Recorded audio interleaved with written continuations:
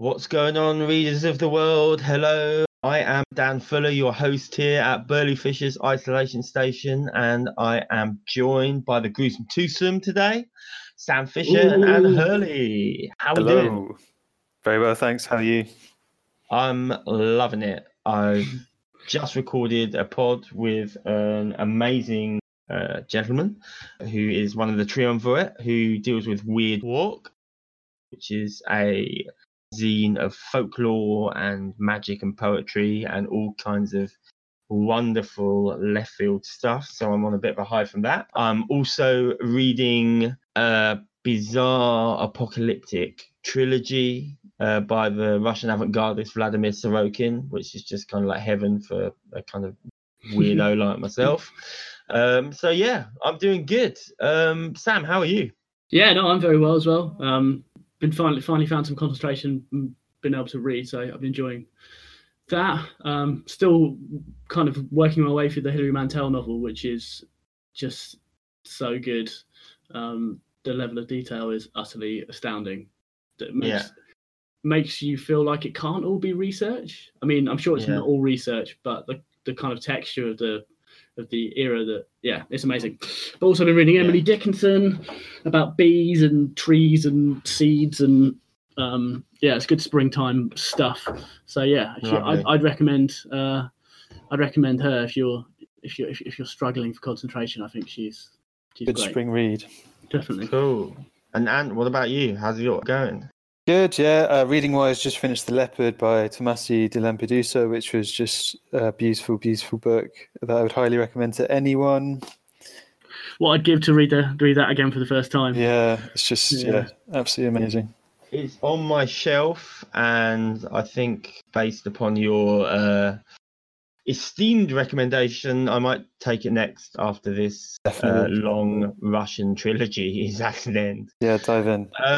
And Sam, we have a very special guest to kind of tail the show with as well, I believe. We do, yeah. We were going to make the bookseller thing a regular feature, and then we forgot, but now we're going to do that. And today we're speaking to Peter, who runs Books Peckham, which is a second-hand bookshop in Peckham, which specialises in zines and kind of super small micropress stuff. Wicked. So caught up with him, asked what he'd been reading basically and how he's been getting on. So you'll hear that at the end. Awesome, sweet. So it's Zine Central here, and I'm going to pass over to the one and only Daniel P. Fuller and Owen from Weird Walk. Let's roll.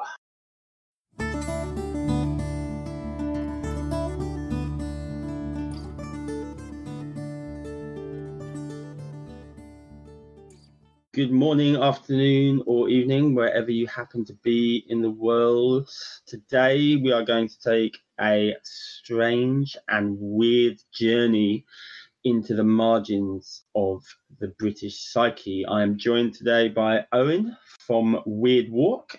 Hello. Now, Weird Walk is a beautifully put together zine which covers folklore. I'm just reading from the first issue here.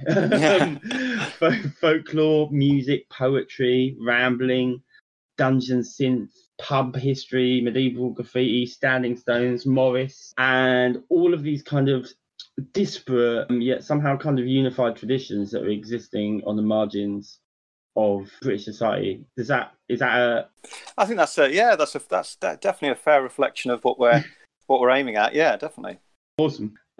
So the first question I wanted to ask, and I know you guys kind of revel a little bit in the enigmatic nature of the publication, is if you could just tell us a little bit about, because you do two other guys you do it with, right? Yeah, that's right. So myself, Owen, James and Alex, friends for a long time, and decided to put this together, really. Oh, lovely. And kind of what thought process led to you kind of deciding to actually make it happen? Well, it very much started with walking, with rambling. It's a funny journey, really, because just thinking about this the other day, there seems to be lots of people getting into rambling, getting more and more outdoors. Obviously not at the moment, but over the last few years, it's been a real area of interest, and maybe we could dig into that. But I think that for us, we wanted to go and do something we hadn't done before, which was kind of an extended walk. So we started off doing the Ridgeway, walking from Avebury up into Oxfordshire over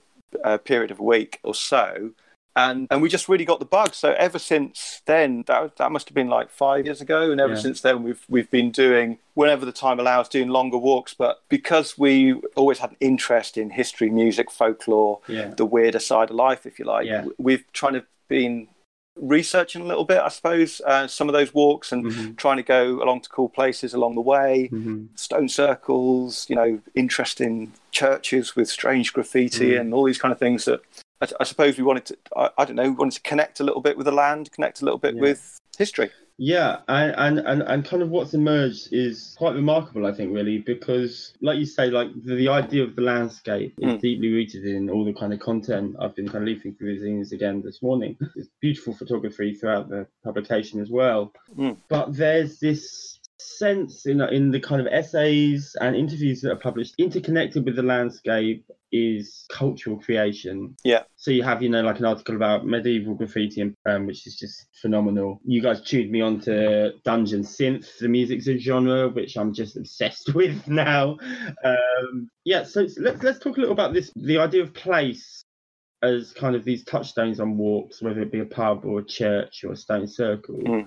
Yeah. And I kind of wanted to get a sense of when one arrives at one of these sites, what kind of thought processes are going through your head? What kind of intellectual or emotional experiences are you having when you're undertaking these walks? That's a really interesting thing to think about, because I think it's very different depending on where you are. So, for example, one of my favourite places to walk, and has been for many years because it's local, and both Alex and I are kind of Hampshire, Wiltshire located. So, we're very lucky to have places like Avebury and Stonehenge. And Stonehenge is one of my favourite places to walk, not just around the stones themselves, but the Stonehenge landscape more broadly. And I think that for me, I can speak personally, but I mean, for me, when I'm walking there, perhaps I might have some music on or something like that if I'm walking on my own, and perhaps just picking up on I kind of want to use the word vibe,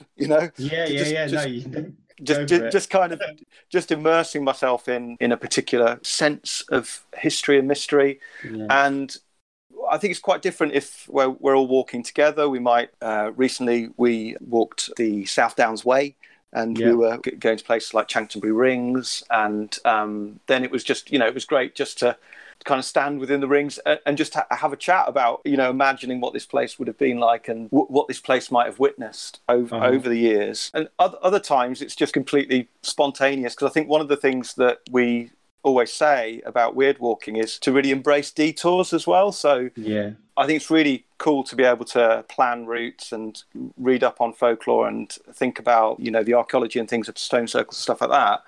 But I think it's also, we might just see something interesting in the field and just go, and that's where we've spotted lots of cool stuff as well, is just being out and about amongst it. And often that will involve a pub. So we might just take a detour, like, the Druid's Arms in Stanton Drew, which just happens to have megaliths in its beer garden, places like that. Yeah, I mean, I know some of the areas you're talking about, Stonehenge, Avebury and so on. I worked as a tour guide for a few years. Oh, wow. A while back. So I am kind of familiar with them, especially the Red Lion pub, which I probably spent a bit too much time on the job. Yeah, wonderful place. Yeah, I love this idea of detour, and I think it's the detours, I think, are sometimes when the really interesting special things happen. Yeah, totally agree. Yeah, because I think part of something that makes walking special is the solitude and the sense of being able to take in a scene that is, or a vista, or whatever you want to call it, that is kind of unpolluted, especially for someone like myself who's like a city dweller, Yeah, and I think that kind of, what we often talk about, kind of weird walking being an active engagement with the landscape. Exercise is part of it. I really, that is definitely part of just the movement of the legs. It's kind of good for you, but it's also it's doing something that you can't do on a treadmill or whatever it is. Do you mind if I just read a little bit of what Ben Myers said about that in issue 2? Yeah, go for it. And what he says, I think that visceral engagement with landscape in Britain can put us back in touch with our ancestors and remind us of lineage.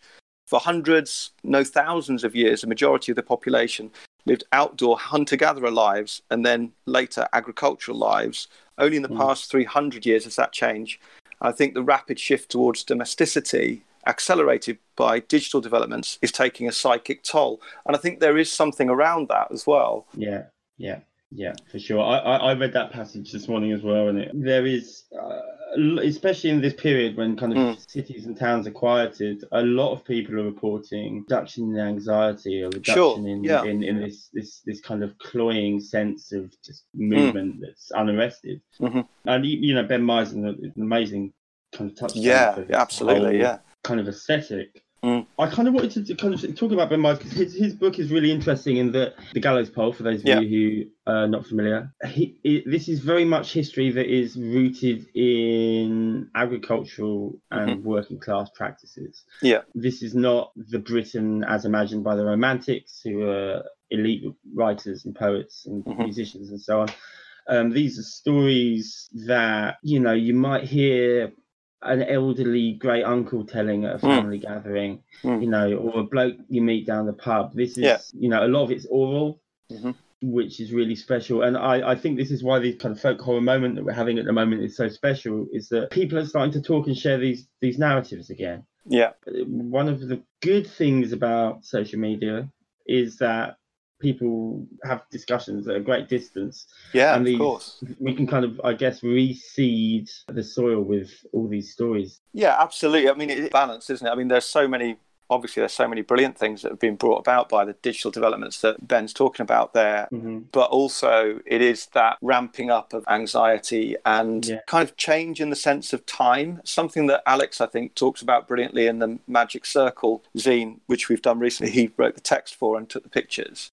Is this sense of the context that we get from just being around those monuments, and just that reminder of our current moment is just a moment, and it does give you that real sense of context, of deep time, I suppose, which can be so important. Yeah, that deep time thing is really interesting because, like as you say, we're kind of in such a fast moment at the moment. It's very difficult to see where it's going. In many ways, I'm going to try and avoid getting into long kind of diatribes about capitalism, but one of the problems of this globalized society that we're having is that people are becoming alienated from deep time, I feel.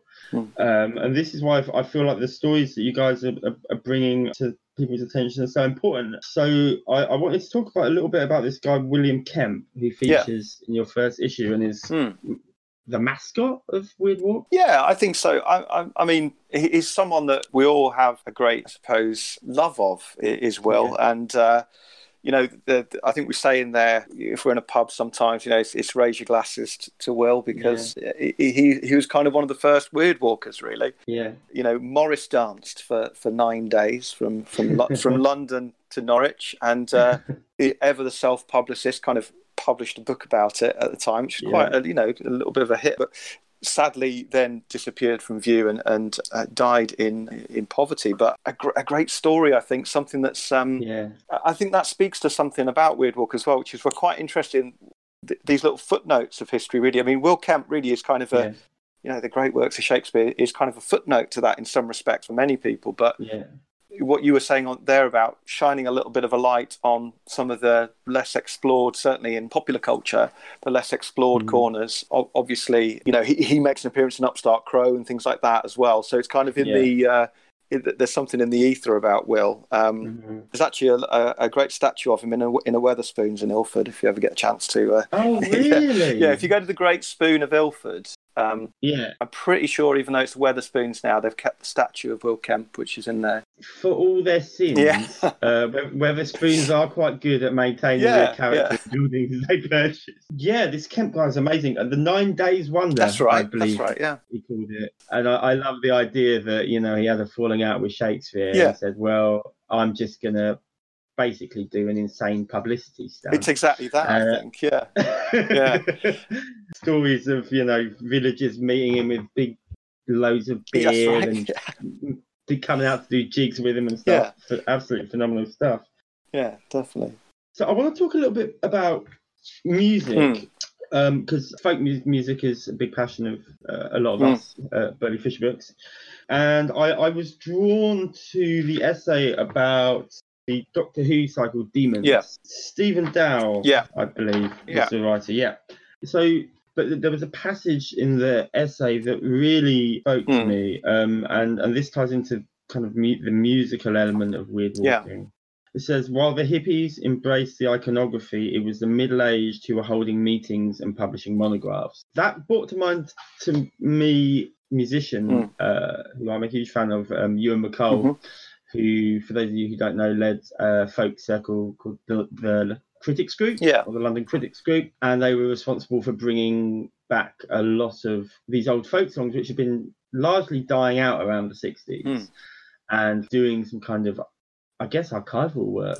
This kind of connection between folk music and walking is just so key for me, because the songs, again, it's like, as you say, it's like the same thing you feel when you're in a stone circle. There's this kind of ambience that kind of draws you back into an age. And I just wanted to ask about what your relationship with music and walking was. And I think that, that's something we're very cognizant of. I mean, we're all massive music fans and involved in different ways in music historically. And there's a couple of things. I think that we do this thing called Solo Rambler's Guide, which is where the Dungeon Synth comes from, and it's something we're going to return to in the third issue, which we're putting together at the moment, which is very much almost kind of matching albums to walks or to locations or to landscapes, because I think there is something about that a particular piece can be evocative of a particular walk or a particular landscape, and that some things just work. I mean, I always think of things like The Trip, where Steve Coogan puts on Joy Division in across these moors or something. You kind of think initially that wouldn't work, but then actually it's absolutely perfect. And I think there's something about the way that music conjures memory and conjures emotional memory as well, that can really put you in a particular place, or that can make connections. Because of course, once you've got those little connections between that particular song and that particular place, that's kind of there then, isn't it? And you can almost travel back to that place through the song. So it's really important, definitely. Yeah, I think there's something, because music is so insanely open to interpretation and so insanely personal to people. It has this kind of power to imbue place and memory with very personalized importance. But I think the idea of matching music with walks is kind of quite a special act of communication, I guess. And again, to return to this idea that there is a conversation happening between people who are interested in these kind of weird corners of the country. Yeah, and there's a broadening out as well. I think that's a really good point. I think that's the bit about that we're really keen on with Weird Walk. It's kind of not just about rambling. It's not just about folk horror. It's not just about music. It's kind of finding a space where all those things we're interested in can be put into the mix, really. So a lot of the content that you guys are putting out is very much couched in the countryside. But there's a particular, just very short essay, kind of a ghost story, I guess, in a sense, about flat top pubs. Yeah. Short history of flat top pubs. This is something that I found really interesting, in that, like, obviously you have the flaneur tradition in cities. Yeah. But what is not remarked upon is that, London, for example, is built upon 4 or 5 different Londons built on top of one another. There's this idea that cities are kind of rootless places, and that the people there are people of no places. But this story of the pub, to kind of bring our listeners up to date, is it's a kind of short ghost story about a flat top pub, the Greenwood, which had a basement that was much larger than the space upstairs. It was on the estate, but kind of no one really wanted to drink down there for whatever reason, and it was sealed off in 1989, I believe, because the clientele just avoided this basement like the plague. What struck me about this, firstly, and I want to visit the location of this place if I can. First of all, that folk is not something of the past, as I understand it. It's something that's happening whenever people tell stories. Absolutely, can also happen in places, we associate estates and flat top pubs as kind of drab, depressing, or some people do, drab, depressing places. What you've got here is this incredible story that is incredibly recent. So I just kind of wanted to kind of talk ask you about your thoughts on urban spaces and weird walking and folklore and so on and so forth. Yeah, I think that's a really good question. I think I grew up in the West Midlands, very much in kind of a suburban, not a rural place at all, but very much kind of suburban, post-industrial kind of landscape. And there's magic and there's wonder and there's story everywhere, right? Isn't it? I mean, it's kind of, so I think there's absolutely potential for that. I think that also Steve's story is great, and we're really hoping that we can get there's 2 parts to it. The second one we haven't published yet, and we're hoping we can get the second part out as well. And I think what Steve touches on with that is this sense of the mystery that can underlie anywhere. I mean, because, I mean, it's interesting what you say about London. Everywhere's this palimpsest, isn't it? Everywhere is built on, to a certain degree. It has layers of history to it.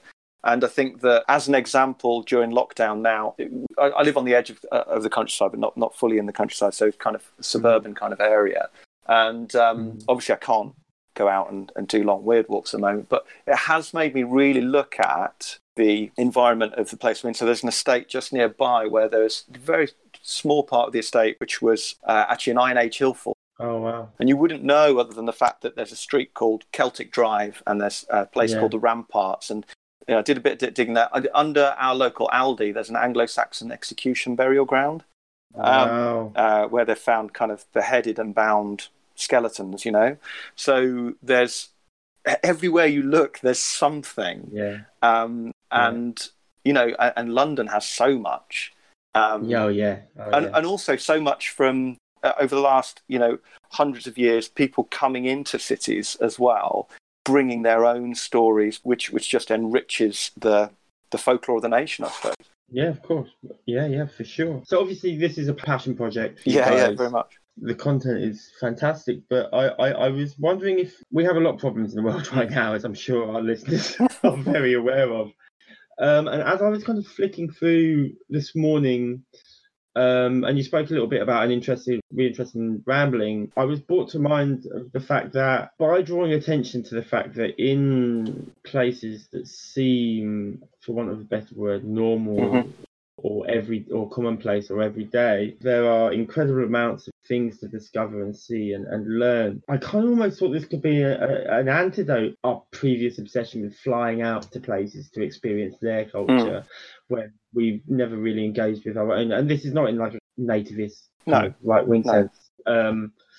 More in the sense of that, like, I was wondering if you had any ideas about whether there was kind of like some kind of a social function behind what you were doing, whether you had any desire to get conversations going that could, I guess, change the way that people think about space that they live in and the spaces that they can explore and the places they can discover. Yeah, I mean, I think there's definitely something about, weird walking, if you like, in a sense that there's, delighted that people will say on the internet, things will say, oh, we're weird walkers, this is what we do. We go, we haven't necessarily been out to the moors, which are 2 miles away, but now we've started going out there and having a look and stuff.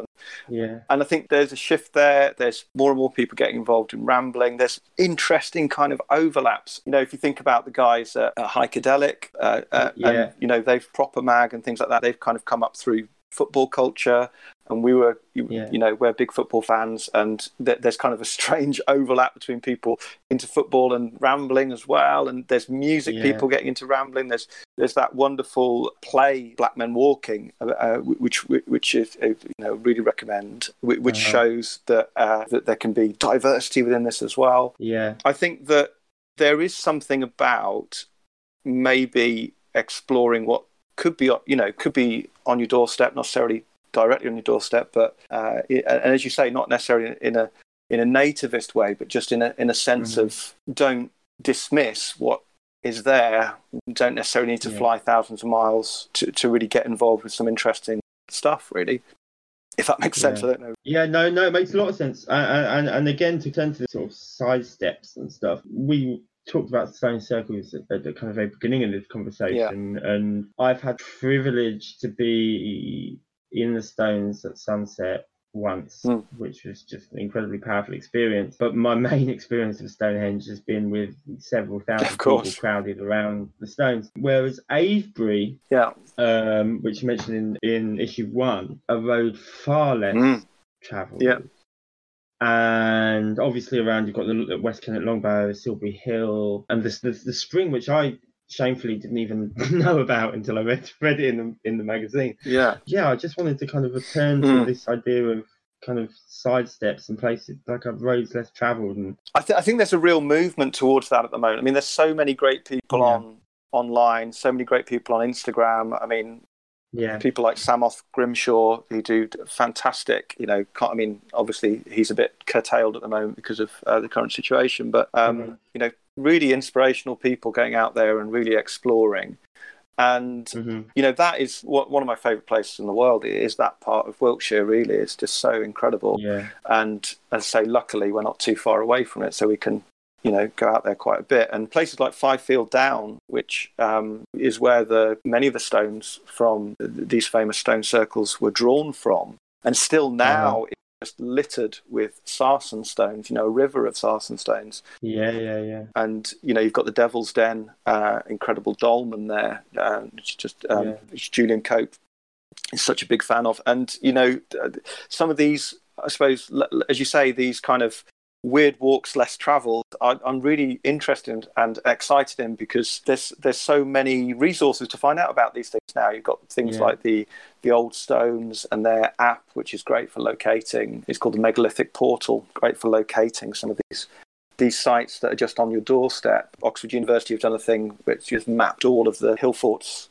in the UK, and you can kind of zoom in and find, you know, where's near you. So, I mean, there's, again, we're talking about the pros and cons of that. 30, 40 years ago, you'd be thumbing through some tome in a local library trying to get the location of that, but now it's there for everyone. So that is, I suppose, that has democratized access to some of the more out of the way places. And Avebury being a case in point, because if you go to Avebury, of course, unlike Stonehenge in a way, is, as you say, it's far less tourist orientated, I suppose. And I think that's why it's really special. When I was guiding, you find all kinds of strange groups of individuals gravitating there. I remember one time I was taking a bunch of Americans up to West Kennet, the Long Barrow.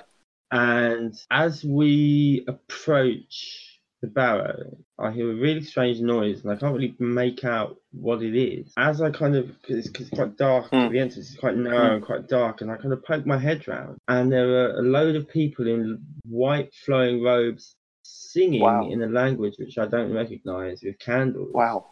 And they invited myself and the small group in to join us as they're conducting some ritual, I guess. And it turned out they come all the way from northern Sweden. Oh, wow. Yeah, they come all the way from Sweden to the Long Barrow. That's amazing. To conduct some ritual. And I think that, I guess, why Weird Walks are so captivating, because they can just draw you and give you experiences that I think so. Never have had before. Yeah, and I think that's right. And I think that, you know, it's something we've talked to, I don't know if you know, the kind of folkloric painter Ben Edge is a great painter of folk customs in the UK, fantastic painter from London. He talks about, you know, just kind of being out on a walk and stumbling across a Druid ceremony at Tower Hill. And that kind of changed that got him into researching all these folk customs that he now paints so brilliantly. And I think you're right. I think walking can do something that you can't do from the comfort of your own home. And when things finally open up again, we'll be out there again, you know? Yeah, for sure. So to round off, so you guys just before lockdown, I think, published Magic Circle, which was outstanding, right? But I think a lot of people listening today will be eagerly awaiting issue number 3. Can you maybe give us a sneak peek about what might be in store for that issue? Yeah, sure. Well, we're just kind of putting it together at the minute, and there's lots of things in the mix. But I think it's looking like we're going to see a return of Dolmania, which is a really popular feature, looking at some of our favourite dolmens and ones to get out to. We're definitely going to have some more music, because I think that's something that people have really connected with. And so we're maybe looking at another Rambler's Guide. And the Dungeon Synth one really seemed to connect with people, because I think it was something that was really new for some folks, and they kind of started exploring this strange little genre. Hopefully another great author interview, although we're just kind of we're looking into that at the moment. But I think it's going to be a good one. Awesome. Owen, thank you so much for joining us today. Thank you. It's been a wonderful conversation. And yeah, perhaps we shall meet upon a weird walk when Yeah, I all hope this so. is over. Yeah. All right, mate. All the best. Cheers. Thanks so much for coming. Cheers, Dan. Take care.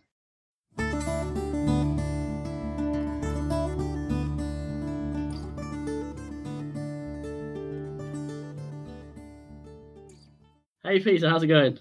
Hey, I'm good. How are you? Yeah, I'm good, thanks. Thanks for coming on, joining us today on the show. Not at all.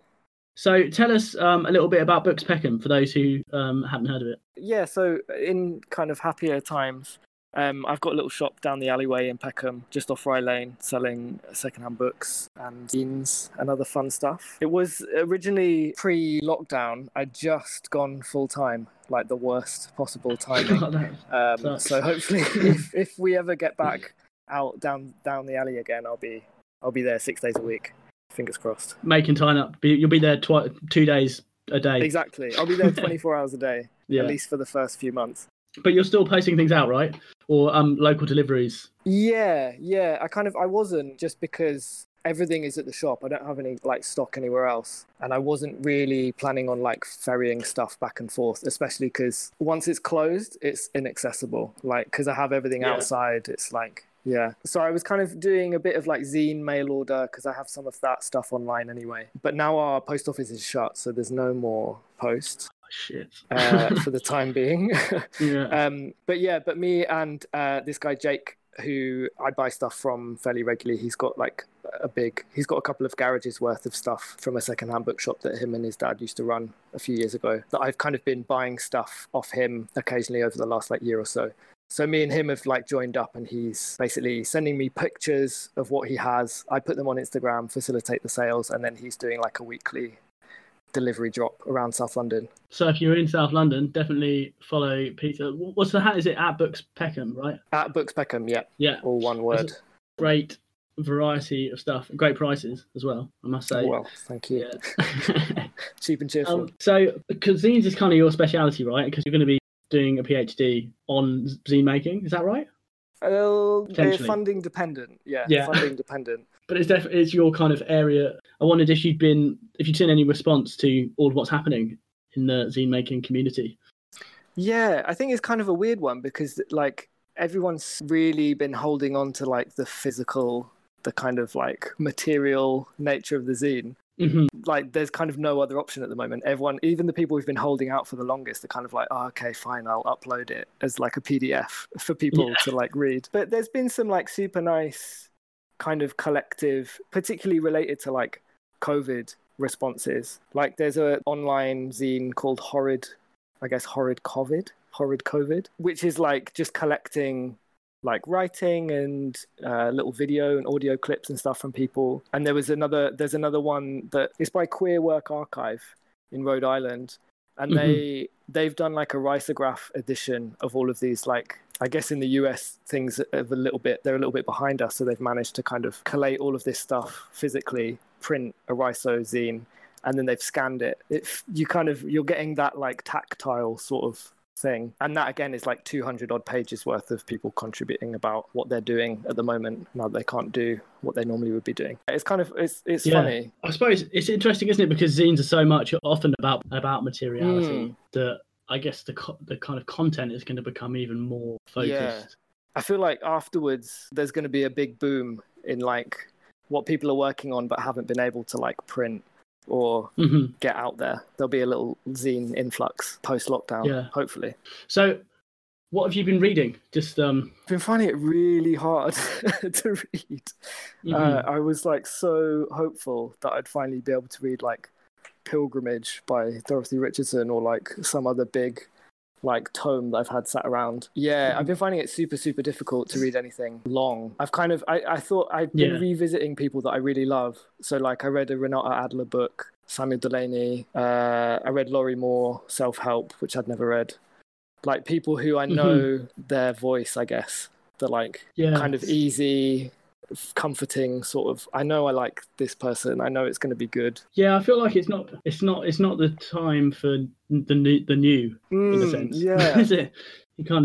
It's very difficult to motivate yourself to step into a new voice, one that is unfamiliar at the moment. Yeah, And I think I've just been trying to be like honest that if I'm trying to read something and really finding it difficult to focus, just like, okay, maybe I'll try something else for now.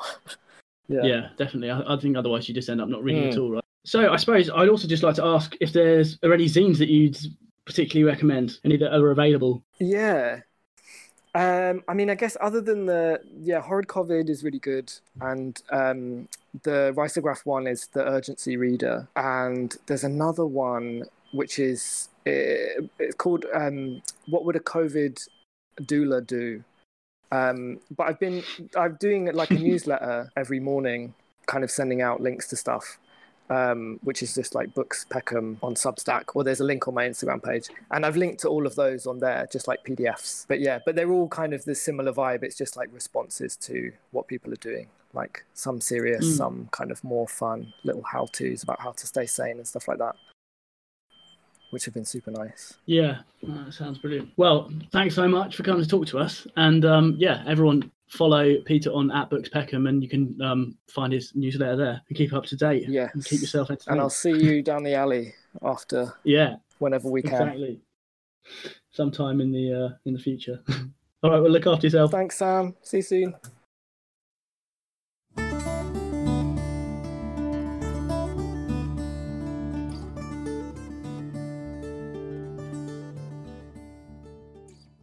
Okay, wow. So on that note, it's time to end the show once more. Thank you so much to Owen for coming on. I felt like the process of that conversation almost like mirrored the Weird Walk experience itself, because it was quite rambling at times. I just really want to go outside and dig some shit up now. It also really made me miss the pub. Yeah. Poured out for the pub. Yeah. And thank you so much to Peter for coming on and telling us a little bit about what's going on. Yeah, and if you do want to order from him, best thing to do is to go onto Instagram. He's got amazing stock. So if you're looking for a kind of super backlist obscure read, have a look at what he's posting. He's been doing posts most days, so yeah, great prices as well. Maybe we should round off by saying what we've got coming up. Anthony, myself and you interviewed a wonderful individual just this morning. Maybe you could tell us a little bit about that. Yeah, we interviewed Mandira Sen from Sri Samya Publishers in Calcutta, and we spoke about feminist writing, Dalit writing, and the landscape of literature in India at the moment. So it was a pretty incredible episode. Mm-hmm. And we've got another Indian publishing house, Seagull, are they called? Yeah, Seagull tomorrow, Yeah. And then we have a big backlog of international publishers. So we've just got a lot of amazing content in the archives now. So just keep your eyes open and your ears pricked. And some fire will be dropping very, very soon. Mr. Fisher, did you have anything to sign off on? Any last thoughts? Just big love, stay inside, don't be tempted by the siren call of the Weird Walk. Yeah. And read some Emily Dickinson. Let us know what you think. Yeah. Cool. Envelope Poems is the place to start, in my humble opinion. Okay. But yeah, stay safe, be cool. All right. Read books. Love and blessings, everyone. This is Burley Fisher signing out.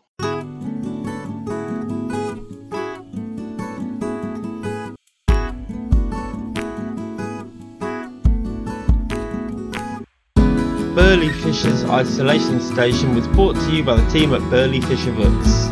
Your hosts were, as you probably know by now, were Dan Fuller, Sam Fisher and Anthony Hurley. Today we were joined by Owen from Weird Walks and Peter from Books Peckham. This show was produced by Dan Fuller with music by Anthony Hurley, aka Dear Brother.